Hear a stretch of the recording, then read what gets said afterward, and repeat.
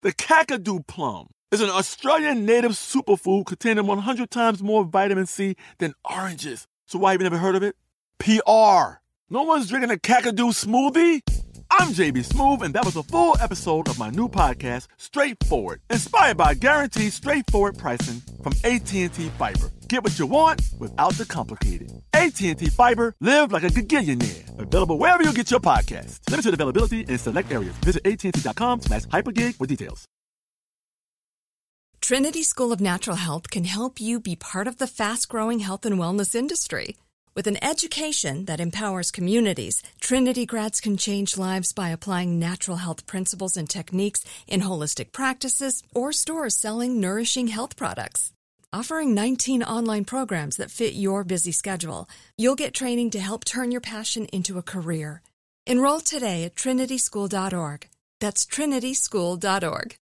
Whether you're a savvy spender maximizing your savings with cashback rewards, a thrifty rate watcher seeking the lowest interest, or a travel enthusiast looking for extraordinary perks, Kemba Financial Credit Union has a visa to complement your lifestyle and unique needs. Apply today at Kemba.org to unlock a limited-time 2% cash back on purchases and pay 0% interest on balance transfers for an entire year with a new visa from Kemba. You deserve a card that works for you. Restrictions apply. Offer ends June 30th, 2024. We originally released our interview with Lamonte McIntyre on September 25th, 2017. Since then, a monumental shift has occurred in the dynamic that resulted with Lamonte behind bars and the guy who deliberately framed him for a crime he didn't commit, living free. As a detective for Kansas City, Kansas, it's alleged that Roger Golubski was notorious in the black community for using his authority to coerce women into sexual acts in exchange for leniency, turning a blind eye, or just for the courtesy of having him not frame them or a family member. I'm cautiously optimistic about what appears to be the beginning of some semblance of justice for Golubski and the good people of Kansas City. Golubski has now been formally charged in several cases. In September 2022 for 2 counts of sexual assault, the same MO as we just mentioned, and then in November 2022, an indictment was revealed in which Golubski was alleged to have conspired with a drug kingpin to run a sex trafficking operation that routinely victimized minors. Golubski allegedly shielded the operation from investigation in exchange for cash and sexual acts from his choice of girls. One of the victims alleged that Golubski choked and raped her when she was just 16 years old. Golubski maintains his innocence, but if these allegations are true, I hope he burns in the very real hell in which he put so many innocent and at-risk people.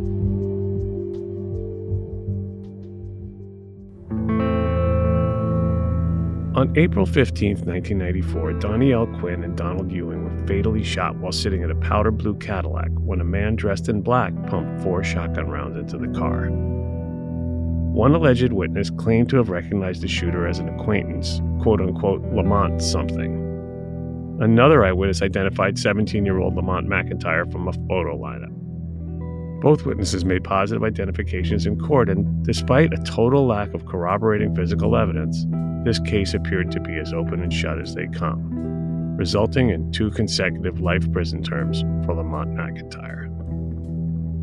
On this episode, we speak with Lamonte's appellate attorney, Cheryl Pilot, former FBI agent and police corruption expert Al Generick, as well as Lamonte himself from behind bars, to find out how this seemingly righteous prosecution had actually been corrupted from the very start. This is Wrongful Conviction.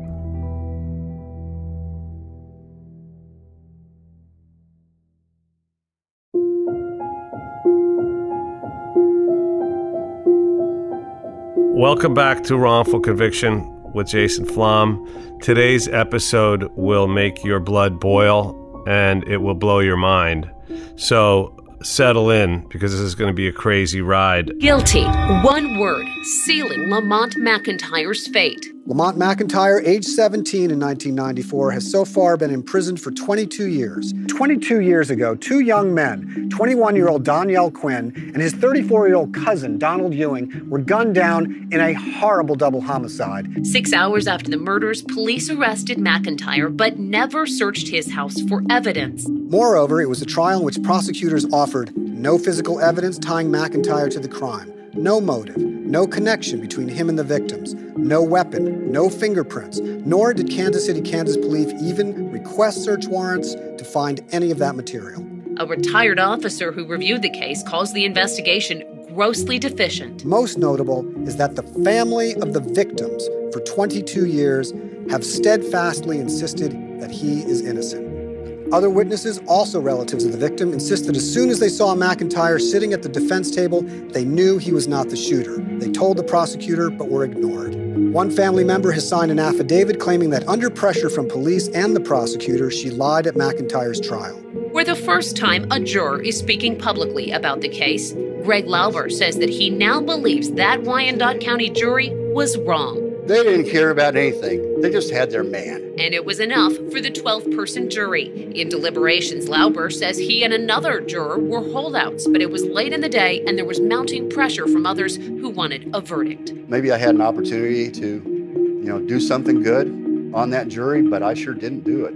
I took a coward's way out. It is the speedy investigation and prosecution of that crime in this place that a team of exonerators now insist was also the focus of a terrible injustice. Lamont McIntyre, age 17 in 1994, has so far been imprisoned for 22 years, convicted and given 2 consecutive life sentences for a crime they say he never committed.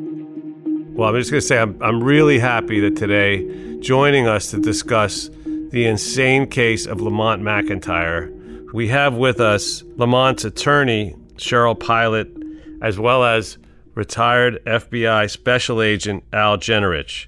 Cheryl and Al, thank you for being here. Thank you so much. We're glad to be here. Happy to be here. And we will be hearing later on in the episode from Lamont, who will be calling in from prison in Kansas, where he has been incarcerated for approximately 24 years now, since he was a teenager, for a crime that he did not commit. Now, let's go back to the beginning. On April 15th, 1994, there were 2 men sitting in a Cadillac in Kansas City, Kansas, when they were approached by a man with a shotgun. These facts are not in dispute, right? Correct. And what we know is that 4 shots were fired into the car, killing the passenger, Danielle Quinn, instantly, and the driver, Donald Ewing, who died later in the hospital. And amazingly, within 6 hours, they managed to find a guy who had nothing to do with the crime, Lamont McIntyre, who was 17 at the time, and he was arrested and charged with 2 counts of first-degree murder, in spite of a total lack of any physical evidence connecting him to the crime. How did this happen, Cheryl? And Al, jump in whenever you want. Lamont was arrested and prosecuted after police obtained 3 interviews from eyewitnesses. One of them never testified. But the taped interviews of these eyewitnesses in a very serious crime, obviously, where someone can go to prison for the rest of their life, amounted to a total of 20 taped minutes. And one of the eyewitnesses was only interviewed for 4 minutes. Is that an investigation? What is that? So, Al, you've done a lot of research, and you were in the FBI for quite a while. Is that right? I was in the FBI for 25 years. I was a special agent. I specialized in investigating police corruption. I worked in Chicago very successfully, and then in Kansas City, Kansas. Agent Generich was not involved with this murder case at all when it happened. I knew Mr. Generich through other cases, and after he retired, a number of years after he retired, actually, and I was working on trying to achieve Lamont's exoneration, I approached him to talk to him about the Kansas City, Kansas Police Department and things that I had uncovered in my investigation. And it was at that point that Al and I started talking about some of the things he had learned while working for the FBI, and they matched up with some of the things I had uncovered in my investigation. And it was because of that he became a witness in this case that I hope to use at our hearing. So prior to Lamonte's arrest, can we talk about what was happening with this particular cop whose name was Roger Golubski? Sometime around 1988 or so, I was able to open an investigation into police corruption in Kansas City, Kansas. And as the investigation went on over time, over many years, we developed maybe somewhere between 12 and 15 police officers who were titled subjects of the investigation. Some of it involved civil rights, like beating people up, stealing their shoes when they were walking down the street because the officer liked the shoes. Or in the case of Golubski, sexual extortion. But most of it involved corruption involving drugs, mostly cocaine. And in the course of this investigation, just by talking to people, which is what I'm pretty good at, over time, a number of people told us about Golubski extorting sex from black women. He liked black women. We never developed enough evidence on Golubski to prosecute him. That's the extent of my knowledge about Golubski. I always believed that police were good and the police were on our side and they're there to protect us all.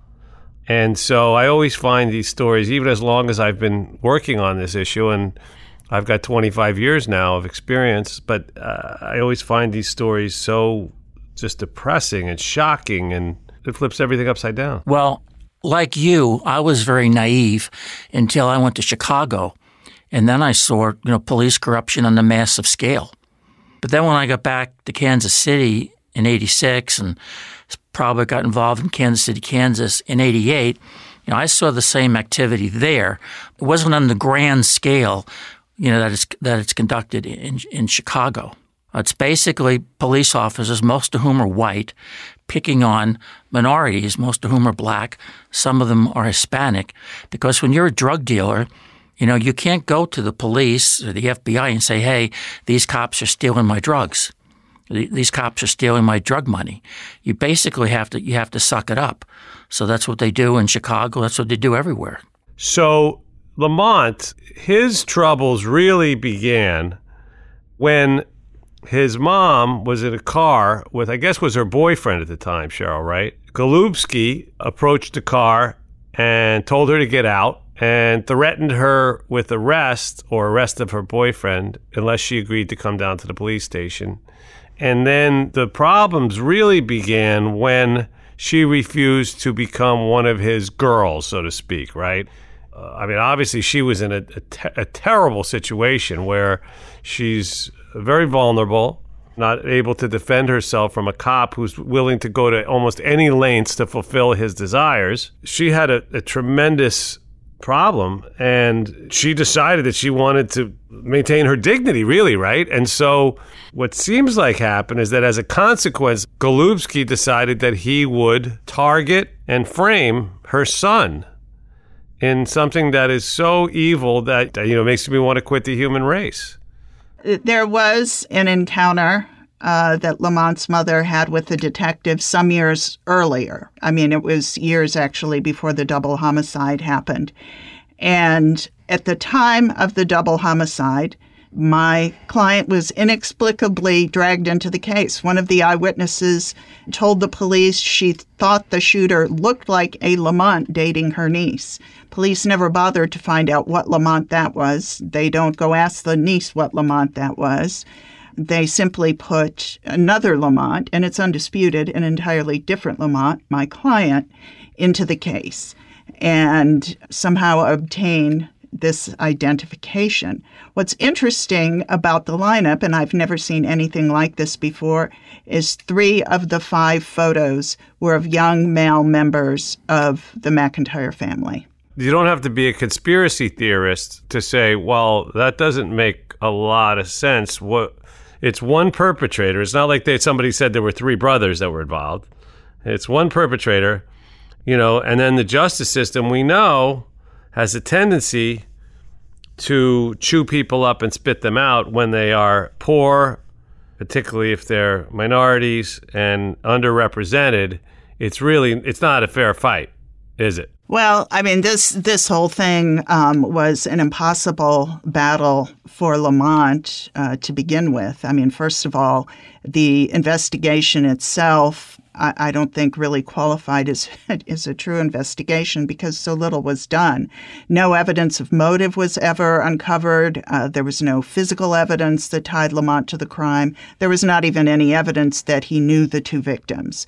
Their backgrounds of the two victims and who might have a motive to harm them, that was never investigated.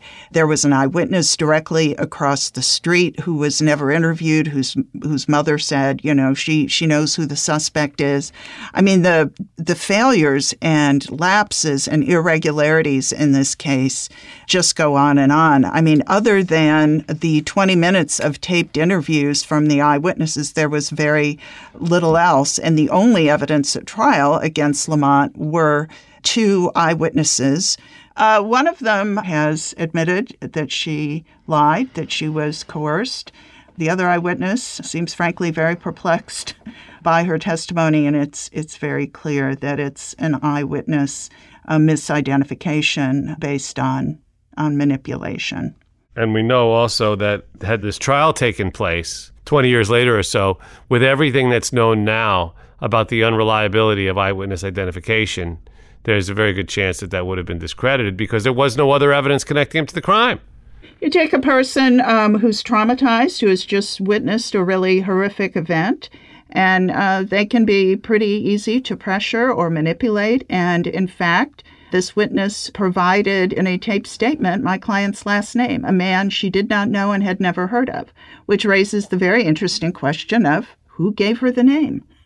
It was undisputed at trial that she did not know my client, yet the fact that there was an original taped statement where she provided his name never came out. That was never admitted at trial. She also stated wrongly that my client was the Lamont who had dated her niece. At trial, undisputed that was not true. It was an entirely different Lamont who was, in fact, identified by his name to the jury, an entirely different person. So, I mean, the whole thing is troubling beginning to end, really a perfect storm of chaos and horror and misconduct, things being done improperly. So you have this cop and this department that is so corrupt isn't even the right word, but that's engaged in so many illegal activities. And isn't it ironic and tragic that Lamont is in prison living in hell after 24 years, and this cop who was, from what I've read, raping people, robbing people, dealing drugs, protecting drug dealers, he's out. How is that? I mean, and that must not sit well with you, with your whole background either. What I'm really hoping for, what our entire team is hoping for, and what we have sought for a long time, is a very full investigation into the activities of this detective. There needs to be an investigation by people who have the power to follow all the leads, develop information, compel the testimony of witnesses, and obtain other evidence. Al, let me turn to you for a second, because we have not had somebody with your background and experience on the show before. And I would venture to say that you had a very, very difficult and dangerous job, right? I mean, investigating cops, particularly when you're investigating cops who've got a lot to hide, makes you a very unpopular person, I would think. So looking back on it, how did this manage to go on for so long without somebody coming along and saying, besides you, hey, we're not going to tolerate this? They don't give a shit. At the time we were doing these investigations, the police chief of Kansas City, Kansas, a guy named Tom Daly, he had previously been indicted by the federal strike force for extorting money out of whorehouses along the Kaw River in Kansas. He was doing that allegedly when he was a captain. He was acquitted because it was a real weak case. But after being acquitted for extortion, the city wound up eventually making him the chief. Is that the actions, of a responsible city administration or a police department? So you have the chief over there, Tom Daly, who had previously been indicted by the feds. He despised the federal government. He hated the U.S. Attorney's Office and the FBI, and he's the chief. He was part of it. So you have this guy, Golubsky, who in that scenario is operating basically with impunity, right? Because he knows his chief doesn't give a shit. And with the chief having literally, well, from what it sounds like, gotten away with that particular pattern of activity, as well as I'm sure other things that he was doing, the people underneath him are probably thinking, hey, this is great. No one's going to touch us. And they're right. And nobody did. So how frustrating was that for you? There you are, really fighting an unwinnable war, right? You're there trying to protect the public from the police force with a chief of police who not only doesn't give a fuck, but doesn't want that. He probably wants you the fuck out of his hair so he can just, run the streets how he wants to. Right. When I started working over there, if you had a person, some guy, I knew a lot of people in the county jail, and they would say, so-and-so confronted me and stole my money, stole my drugs. You go, what's the cop's name? I don't know his name. What's he look like? Well, he's some white guy. Well, you go to the police did not have photographs of their police officers. So if a victim came in there alleging that so-and-so officer robbed from me, extorted me, they didn't even have photographs to show people so they could identify who the police officer was. So good luck. Through the U.S. Attorney's Office, through Julie Robinson, who was a prosecutor at the time, we subpoenaed photographs of every sworn officer in the Kansas City, Kansas Police Department, and there was hell to pay for that. I was almost removed from the investigation because of that. I think one of the problems is that other law enforcement officers don't want to investigate law enforcement. And as a general rule, I think they find it distasteful, something they would rather avoid. And there is a tendency to minimize misconduct. I found that really pretty shocking. Not in light of everything else we're talking about, but I could see how you would. And it really gets easier and easier to see how these wrongful convictions are so common. I mean, here we have an interesting situation, right? We're talking to Al, who's in there with his badge, working for the Federal Bureau of Investigation, and basically being told, go fuck himself. So what chance does a 17-year-old black kid from the poorer side of town, what chance does he have against this blue wall, this blue monster that was out to get him? He had no chance. So now, fast forward to 24 years later, Lamonte sits in a prison studying, reading, by all accounts, a model prisoner, somebody who maintains a positive outlook in spite of this, what can only be described as the worst fate that can befall an individual, to be incarcerated for something he didn't do for the rest of your life. But now we have hope, right? I mean, he has hope thanks to you and the years of work that you've done on this case, and Al and other brave people who have devoted their time and in some cases probably even risked their own personal safety to try to get justice in this case. What does it look like now? What happens next? Tell us what's going on. We have a evidentiary hearing coming up in October, and we intend to present somewhere between 40 and 50 witnesses who provide very powerful testimony on various aspects of the case. There was almost nothing really to support the conviction to begin with, nothing other than the testimony of the two eyewitnesses. And I believe that has been thoroughly shredded at this point through recantations and admissions and the result of other investigation. And we are also focusing on the very troubling misconduct in the case. It is intimately connected to how the investigation was conducted. And we're going to bring all that out and show how we believe this went wrong. And we very much hope to be successful. What's the date of the hearing? October 12th. October 12th. And is this in a federal court? We are in Wyandotte County District Court, which is a state court. My client is litigating what's called a successive petition under 60-1507, and you have essentially a procedural barrier to get over before you can get back into court. But we do have this evidentiary hearing scheduled that we are very, very excited about. One of the most compelling things about the case, we haven't mentioned this yet, is that the families of both victims have always known my client is innocent and are very much squarely supporting the quest to free him.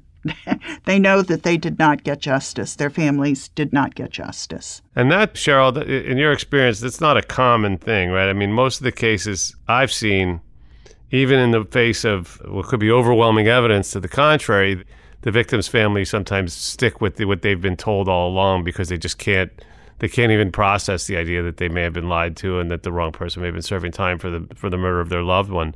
So in this case, this is a very unusual scenario, isn't it? It is. And one of the eyewitnesses is related to both of the victims. And she, her family, and the family of the second victim, to whom she's a bit more distantly related, have always told me that they have known from the beginning that the authorities got the wrong man. They have always known this. They've made periodic efforts to correct this, to address this, to try and get some justice, all without success. And if there wasn't already enough to chew on, this is the part that really just sets me off. His court-appointed attorney, Gary Long, was on supervised probation at the time of the trial for failing to diligently handle 3 prior cases. He was suspended from the bar a couple years later for failure to adequately handle a separate criminal case, and he was disbarred in 1998. How is it even possible that in a life or death situation that you take somebody and you say, you know what, we're going to give you a lawyer who's already messed up 3 times? Well, when I said nobody gives a shit, do you understand what I mean? Do you know that Tara Moorhead, do you know she's now a federal prosecutor? Yeah, so Tara Moorhead was the prosecutor in this case. Obviously didn't see anything wrong with her prosecuting a case in which a young man's life was at stake in front of a judge with whom she had carried on an affair a few years earlier. I think most reasonable people would agree that one or the other should have been recused from this particular scenario, because even if they were saints, and obviously they weren't, because she's also the same woman, from what I've read, who threatened a witness who tried to come forward with the truth with losing custody of her own children. But yeah, so now she's moved up the ladder. Seems like all the bad guys have won here. Al, what the fuck? Well, I think Tara Moorhead's currently married to a police officer. I think there's some other prosecutors over in the federal U.S. Attorney's Office that are married to other police officers. So you're not going to expect them to investigate police corruption, are you? Well, I guess that would make it tricky, wouldn't it? They're not going to do it, and they don't. I mean, there's so much that could be investigated, that ought to be investigated. And, you know, I should also point out that sexual misconduct among police officers is not unusual in some departments. When you have poor and vulnerable people encounter folks with ultimate authority over them, ultimate authority in that particular moment, you know, those things can happen all too easily. And they do. And they happen frequently. You know, when I was an agent, I'm about 6'4". I had a gun, a badge, and a radio and everything. At nighttime, when I was on my way home or on the weekends, I would not drive through Kansas City, Kansas, unless I was accompanied by another FBI agent. So because you thought they might have run you off the road or something else? They could do anything. They could pull me over and not saying they don't know who I was, and they could say I pulled a gun, and they could shoot me. So I have all that power and authority. What does some little black kid on the street have? I hope that in exposing the story of Lamonte and some of the things that you shared, Al, that people, you know, get their backs up and get angry and get involved. These are just people. They're just regular people. And they're being so terribly abused and victimized by people who are supposed to protect them. It makes me sick. I was just say that the fear and the terror that some of the citizens experience cannot be overstated. I mean, you have someone with a badge with ultimate and really, as I said, in that moment, unchecked authority. There's enormous fear of the police and enormous, sometimes unmovable resistance to getting involved in anything that has to do with the criminal justice system. I've spent some years, honestly, just earning the trust of some people in the community so that they will sit down and speak with me so that we can investigate the case. Nobody wants anything to do with a case. You say courthouse, people walk the other way. They don't want anything to do with that. And ultimately, we have been successful in securing some very good witnesses because they did want to help someone they viewed as innocent. And, I should point out here that all of the street talk we have ever heard in the community is that Lamonte is innocent, the guy who got wrongfully convicted. It's like everyone knows, the whole community knows, the victims' families know, everyone knows. Lamonte did not do this. Everyone knows.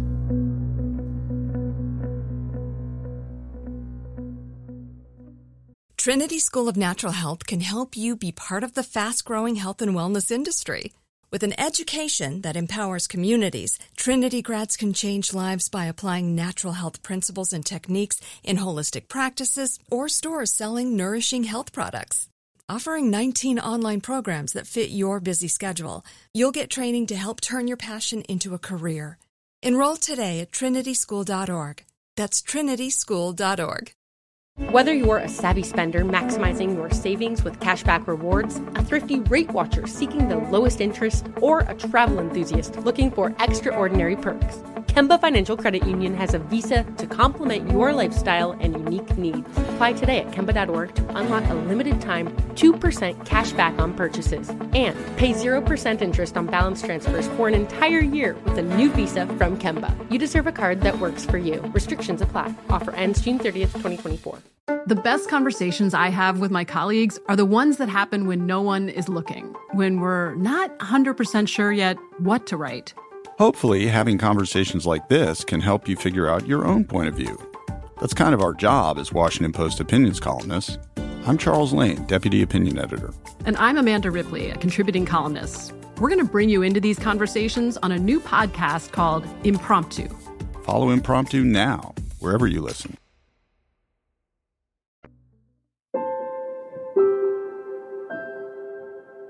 You have a prepaid call from Lamont, an inmate at Kansas Department of Corrections, Lansing Correctional Facility. To accept this call, press or say 5. To refuse, this call will be recorded and subject to monitoring at any time. You may begin speaking now. Lamont, welcome to the show. Thank you. Thanks for having me. So, Lamont, I want to go back to the beginning, when you grew up and how this all started. I've seen photos of you with your family. It looked like you had not an easy, but a happy childhood. Is that fair? Yeah, I did. Can you just describe what it was like? I've heard you talk about Christmas and stuff. Yeah, we was tight-knit. It was like my mother was just the only parent in the house, and we was close, me and my siblings, and we did everything together. We stayed in one house, we took care of each other. So growing up for me family was a big thing. We didn't really fight about a lot of stuff, It was me and my 3 brothers and my sister, my older sister. My mother worked a lot, so my sister kind of watched after us a little bit. Some other family members, I used to go to my family members' house, my uncles, and be around them. My mother was at work. I kind of still stayed around family outside my home, so real family-oriented. And where you grew up, you had no idea at this time that the police force was really as corrupt as anyone could possibly imagine until this terrible incident occurred. And I want to go back to that. What happened? You were a 17-year-old kid going along with your life, trying to make it in a difficult place. And then one day, out of the blue, you get arrested and don't even know what's going on? Or what happened? That's exactly what happened. It was a typical day. It was like a Friday, typical day. I was enrolled in a Downey College program where it's an alternative school where they would help you get your high school diploma. And then that gets you in college. So it was like a little degree program I was a part of, and it was just a Friday. I get a phone call saying the police is over my grandmother's house looking for me. Call my mother. We go to the police station, and they start talking about 2 murders. And I had no answers for them because I didn't know what they were saying or what they was talking about. So from that moment, I was arrested, charged, and eventually convicted of 2 murders that I had nothing to do with and knew nothing about.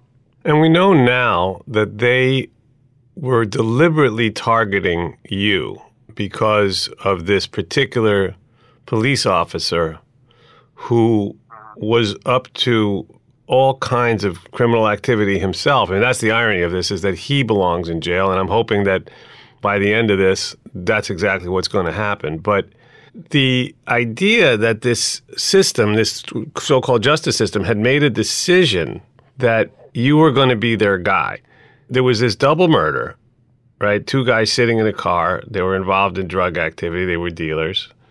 We now know also that one of them had been beaten by the guys he was working for in the drug business, right? He was working as a doorman in a crack den, and he had feared for his life. And in fact, he had good reason to, because I guess he had, from what I've learned, he had been stealing from them. So they had every reason to know that this was a drug hit. And you weren't involved in that gang or that business. Did you know these guys? Nah, I didn't know the witnesses. I didn't know the victims. And I wasn't connected to it at all. That's why it's so hard for me to understand how something like that could happen. And I was forward about everything. I didn't try to hide nothing because I knew that what they was talking about at that time, I had nothing to do with it, and I wasn't involved. I don't know what the police officer's motive was to plan it on me, or I still don't know to this day what happened. Well, it does seem like now, with everything we've learned, that the officer involved, the first one who arrived on the scene, was an officer named Golubsky. He's a white guy who had a proclivity for women of color. And when he didn't get his way, he would exact revenge. And so what it seems like is that in this particular case, he targeted you because your mom wasn't having any part of that. And that's what makes this particularly sinister and sick. You end up going to trial. And I find it interesting, among all the other things in your case, that they offered you a plea bargain, right? And you didn't take it. Yeah, I wasn't interested in the plea bargain. I can't understand how I sit in that situation and I didn't know nothing about the crime itself. So a plea bargain was far from my mind. I wasn't thinking about a plea bargain. And why I find that, and why I brought that up, Lamont, and I've seen the mugshot picture of you, and it really hurt my heart because I could see in your face just how confused you were and scared of a situation that you couldn't possibly imagine was happening at that time. I also would think that if you were guilty and they're offering you a deal, and you know your chances of winning in the court are going to be low because they have all these cops and everybody else that's going to testify against you, you would have taken the plea bargain. Anybody with their right mind would take a plea bargain. You're not crazy, are you? No, I'm not. Right. You don't sound crazy at all. So in a situation like this, I mean, we have in this country over 90% of cases end up in plea bargains. So had you been guilty, that would have been a very logical thing to do. But as an innocent person, and probably somebody who still trusted in the system, you went forward with your right to a trial. And you were represented by a guy who they knew, your court-appointed lawyer, they knew this guy was incompetent because he had already been disciplined for 3 previous cases that he had completely botched. It almost sounds like they did it on purpose. They assigned a guy who didn't go and interview witnesses, who didn't do anything he was supposed to do. And what was that like? Were you aware at that time that this guy wasn't, I mean, I don't even know if he was really on your side, but I mean, as you're watching these proceedings, what were you thinking? He presented himself like a lawyer. He presented himself like a person that's there on my behalf to take care of this business, and he seemed real professional at first. So I didn't know what to expect because I'd never been in that situation before anyway. So his first impression was, for me, was a good impression because I didn't know what a lawyer was supposed to do. I was so ignorant to the law and how things work. I just believed in the justice system at that time. I really did.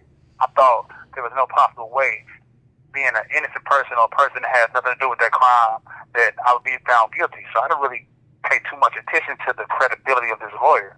It just didn't dawn on me that I would be found guilty of the crime that I had nothing to do with. So I didn't really think about it in those terms. I was just thinking, you can give me any lawyer, anybody from anywhere, and it'd be okay, because once they realized they had the wrong person, it'd get ironed out in trial. That's what I was thinking. But I didn't think that people would get on the stand and lie, and they was going to fabricate, and I didn't think that was going to happen. I had no idea that they had already made up in their mind that I was going to be the scapegoat for this particular crime. So that was just me being ignorant of the law and how things worked in the justice system. I believed in the justice system at that time. I really did. I think all of us do when we're kids, especially brought up in a good home like you were. You're brought up to believe that people are good and that the system is going to work for you. And then you had a lawyer who, had he been competent, I still think would have won your case in spite of all this, because of the simple fact that it was an easy case. The witnesses were not credible at all. We now know that they also withheld exculpatory evidence. So you really didn't have a fair chance, especially not with a lawyer who was incompetent. And ultimately, let's not forget that this particular lawyer was disbarred not too long after your trial. And again, for the listeners out there, think about that. This is a guy who had been disciplined in numerous cases prior to Lamonte's, and then ultimately gets disbarred when the extent of his gross incompetence is brought to the Supreme Court of Kansas, to the attention of the Supreme Court, and then he voluntarily gave up his license to practice law. And that wasn't the end of the nightmare. We now know, too, that your appellate lawyer was disbarred. I mean, you can't even make this stuff up. So what happened? Like, now you're in the courtroom, the jury goes out, the arguments have been made, you saw these witnesses get up and lie, you saw these police officers get up and lie, your defense made whatever arguments they made. Did you believe that they would come back and declare you innocent? I did.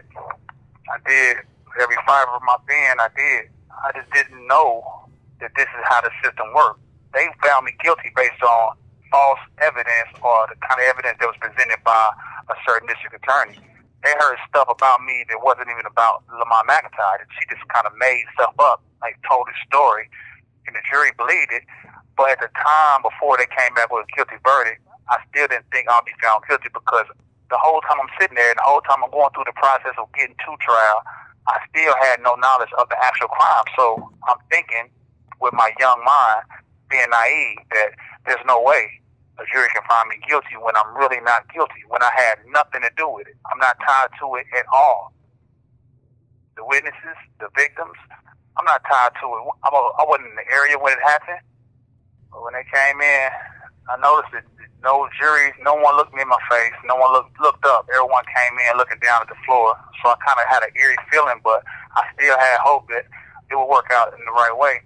So when they read the verdict and they said guilty, it's like I seen my whole life flash before me.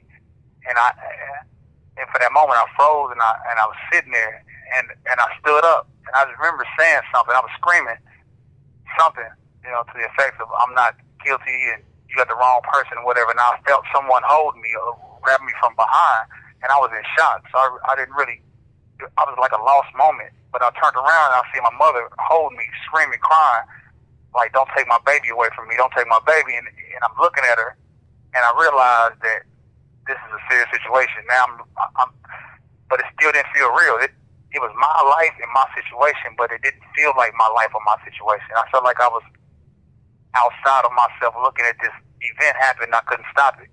So I was in shock, and that shock lasted for a few years after that. I was in shock. So now, Lamonte, now you're convicted of a double murder and sentenced to life in prison. Where did they take you to?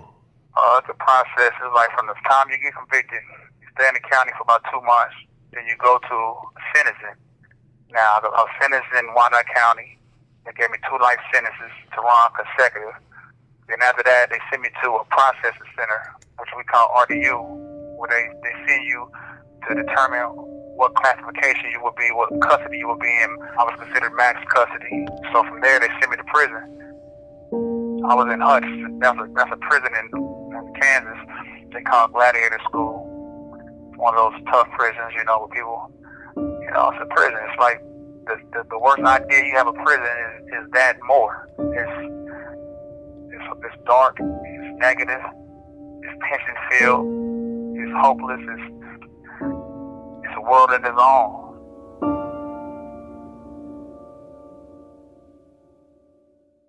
Trinity School of Natural Health can help you be part of the fast-growing health and wellness industry. With an education that empowers communities, Trinity grads can change lives by applying natural health principles and techniques in holistic practices or stores selling nourishing health products. Offering 19 online programs that fit your busy schedule, you'll get training to help turn your passion into a career. Enroll today at trinityschool.org. That's trinityschool.org. Whether you're a savvy spender maximizing your savings with cashback rewards, a thrifty rate watcher seeking the lowest interest, or a travel enthusiast looking for extraordinary perks, Kemba Financial Credit Union has a visa to complement your lifestyle and unique needs. Apply today at Kemba.org to unlock a limited time 2% cash back on purchases and pay 0% interest on balance transfers for an entire year with a new visa from Kemba. You deserve a card that works for you. Restrictions apply. Offer ends June 30th, 2024. There's a lot happening these days, but I have just the thing to get you up to speed on what matters without taking too much of your time. The 7 from the Washington Post is a podcast that gives you the 7 most important and interesting stories, and we always try to save room for something fun. You get it all in about 7 minutes or less. I'm Hannah Jewell. I'll get you caught up with the 7 every weekday. So follow the 7 right now.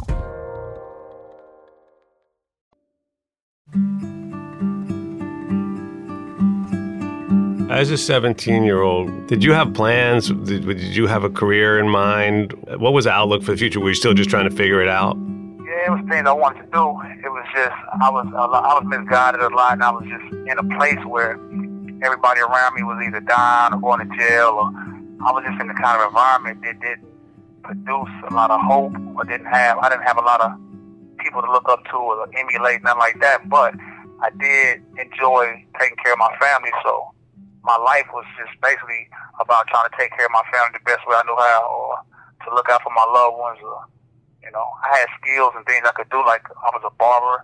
I was cutting hair since I was 12. Or, I was a comedian. I had these, in the back of my mind, I wanted to be a comedian. And I had things I wanted to do. I just didn't know how to get to where I wanted to be. But I still didn't think that my life would consist of being in prison or going to jail or being in this kind of situation. What is a typical day like for you on the inside? How do you get through it? What's the schedule? Typical day is readjusting. It's like from one day to the next is finding a way to get by. For one day, learn something from my days, and then I just try to, it just sucks, I got to repeat it. Like, if I have a bad day or I'm frustrated for one day, I go to sleep, wake up to repeat this day again. So I try to find the best I can or get the best I can out of a day, because waking up to repeat it is the anxiety. That's where all that, the worst stuff is, knowing that for the last 23 years and 200-something months and 1,100 weeks and 8,000 days, it's the same thing. It never changes. So I devote my time to reading and studying and write. I write music, I write poetry. I try to keep my mind free as possible. I try to stay out of prison mentally. I try not to, I'm not into prison politics. I'm not in prison mentally, but I'm here. I have to be in my body here, but I try to keep my mind as far from this place as I can. So it's just a bunch of moments of readjusting every day.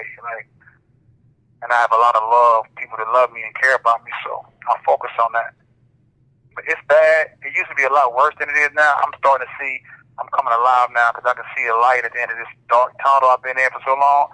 So I'm better now, but yeah, it wasn't so good before. It's better now, but it was always sad to wake up and have to repeat this same cycle over and over again. That stuff is enough to drive a person crazy. There's a lot of moments where I felt like, what's the point? To keep going, to wake up every day, to have to deal with the exact same nightmare you try to escape from the night before. But I had my mother, she never gave up on me from day one. When the worst moments of my life, I felt like I just couldn't do it no more. I felt like I couldn't take another step. She would show up, and she would grab me and hold me and look me in my face and tell me, this is not my life. I'm passing through. This is not my destination. And so I had a lot of support from my family, and I gave my life to God, and I pray a lot, I meditate a lot. So initially I was kind of in this dark place where I was just so hurt and sad and depressed, and so people kept coming to my life that was like beacons of light and hope for me, and I thank God for all those people who came into my life and supported me and made sure that I always had something to look forward to, because this is a dark place. It's a dark situation where if you don't have enough support, for me it was just support. I had family support, and then years later, Cheryl and Centurion Ministries and Innocent Projects, they kept started coming into my life, and they breathed life into me. It's like a second wind, and I'm grateful for those people. Everybody who supported me and everybody who put forth effort and go out every day and do something to help me get my life back. I'm forever grateful for those people. If you even allow yourself, if you allow your mind to go there, what are you dreaming about when you get out? Because I'm convinced you are going to come home, and I'm going to be there fighting right alongside with everybody else. What's the first thing you want to do, and then how do you see the future? First thing I'm going to do is eat something. That's what I fantasize about mostly. I want to eat something, and then from there, I want to have some type of impact or effect on young people, making poor decisions that would eventually land them in a situation like this. You know, so I want to just raise any kind of awareness I can about decision making, because, you know, had I been taught how to make better decisions for myself, I think even though I was ignorant to the law and this was something that had nothing to do with me and all that, I still could have been making better decisions for myself before this stuff even came about. So I just want to be able to be there for young people as much as I can, so I can help them understand that even though you don't do something wrong, even though you don't commit a crime, you still got to be accountable, and you still got to be mindful of the fact that you're out there floating around, and you can easily be put in a situation like that if you're not being productive and doing something that's productive out there in life. So I just want to be able to reach the young people as much as I can. And now that I said to be young, just anybody, I just want to be able to share my experience, and hopefully it'll help out in any kind of way.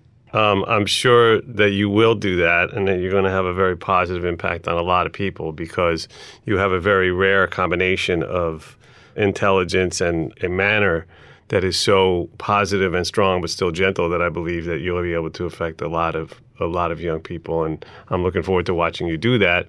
There's one other thing I wanted to raise. I'm always amazed when I speak to someone in your situation, and especially so with you, that you don't seem to be bitter after everything that's happened. And I know you talked about your faith and family and the strength that you get from them, but how is it possible that someone can go through this most unimaginable nightmare, still be in it, and yet be as positive and strong as you are now? Well, I had my moments with anger, but it was always like taking poison and hoping someone else died from it. I was the only one affected by me being angry. No one else seemed to notice or pay attention to me being angry, so that was just a learning experience. Like, being angry doesn't help me. So I just wanted to help myself, because I always knew I wasn't going to be here forever. I knew that eventually the truth would surface and I would have a life outside of these walls. So I devoted a lot of time and energy towards helping myself, not hurting myself. So being angry was something that was a hindrance to me, not a benefit. So I try to stay positive, because this place is, you got to keep up with yourself and take care of yourself. And anger and stress and all those things is just shortening your lifespan. And I got life to live, so I choose to be positive. I choose to not be angry and allow anger to kill me. I don't want to die in this place, and I don't want to have a short life. So I stick firm to what I believe in, and I believe in my faith, and I believe in meditation, and I believe in exercise. I believe in taking care of my mind, body, and soul. And that's what I devote my time to. Wow. All I can do is tell you that you have all my respect and support, And I have a saying, Lamont, I've seen too many miracles to stop believing in miracles. So I'm excited to watch you be the next one or one of the next ones. And we'll never stop fighting for you and for other people in your situation. I'm looking forward to a positive outcome and to getting to know you on the outside. Lamont, I'm just going to turn it over to you and say, it's your microphone. What do you want to share with the audience? Well, these kind of cases happen more than they should, so it's like I always see on TV with Dayline 2020, we see an innocent man so many years in prison, then he get exonerated. And you see this happen time and time again. But what you never ever see or ever hear about is how much that stuff affected the families of those people. Like, I had a close-knit family. We was close, and it was a thing. This is not just like me being affected by an event that happened in my life. It hurts me to see how much it affected not only me, but my family.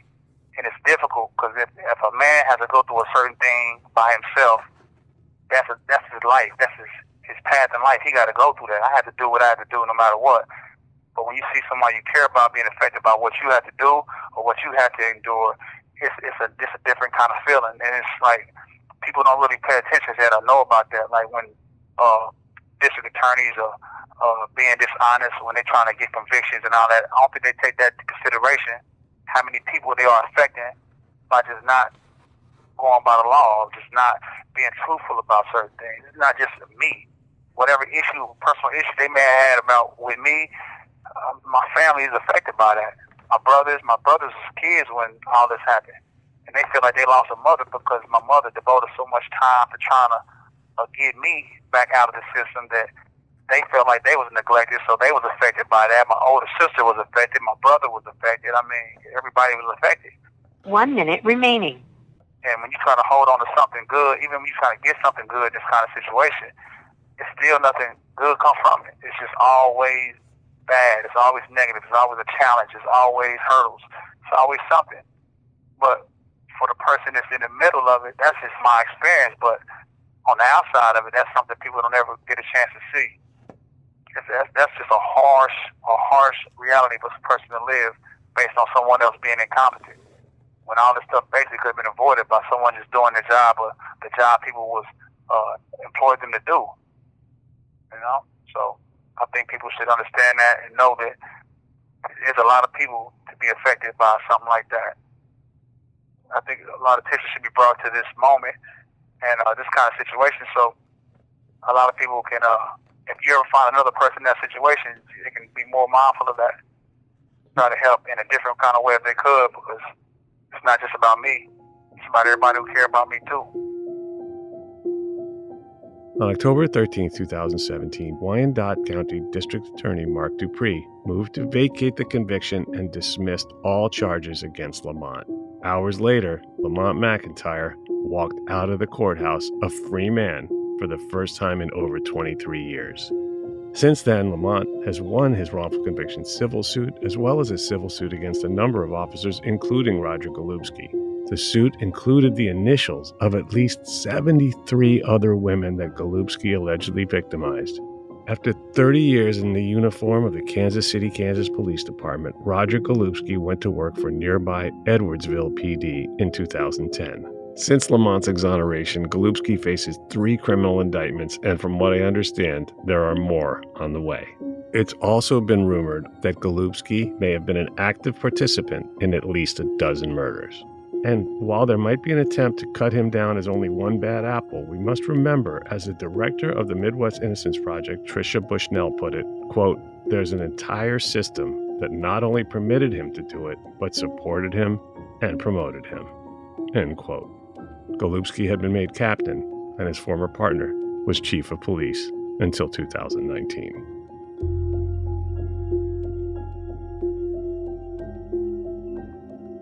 Thank you for listening to Wrongful Conviction. I'd like to thank our production team, Connor Hall, Jeff Clyburn, and Kevin Wardis, with research by Lila Robinson. The music in this production was supplied by 3-time Oscar-nominated composer Jay Ralph. Be sure to follow us on Instagram at Wrongful Conviction, on Facebook at Wrongful Conviction Podcast, and on Twitter at Wrong Conviction, as well as at Lava for Good on all three platforms. You can also follow me on both TikTok and Instagram at It's Jason Flom. Wrongful Conviction is a production of Lava for Good Podcast in association with Signal Company Number 1.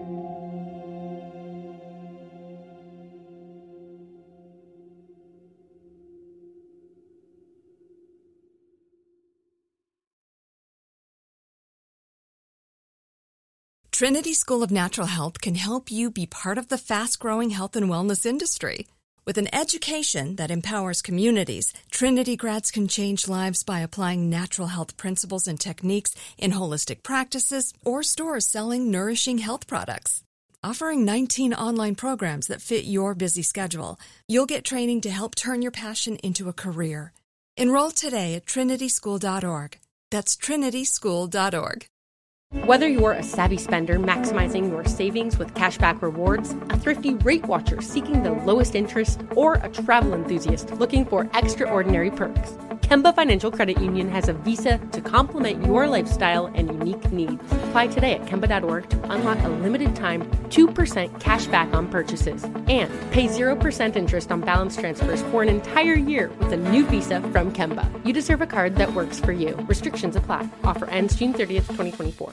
Xumo Play is your destination for endless entertainment. With a diverse lineup of 350-plus live channels, movies, and full TV series, you'll easily find something to watch right away. And the best part? It's all free. Love music? Get lost in the 90s with iHeart 90s, dance away with hip-hop beats, and more on the iHeartRadio music channels. No logins, no signups, no accounts, no hassle. So what are you waiting for? Start streaming at play.xumo.com or download from the app and Google Play stores today. All you can stream with Xumo Play.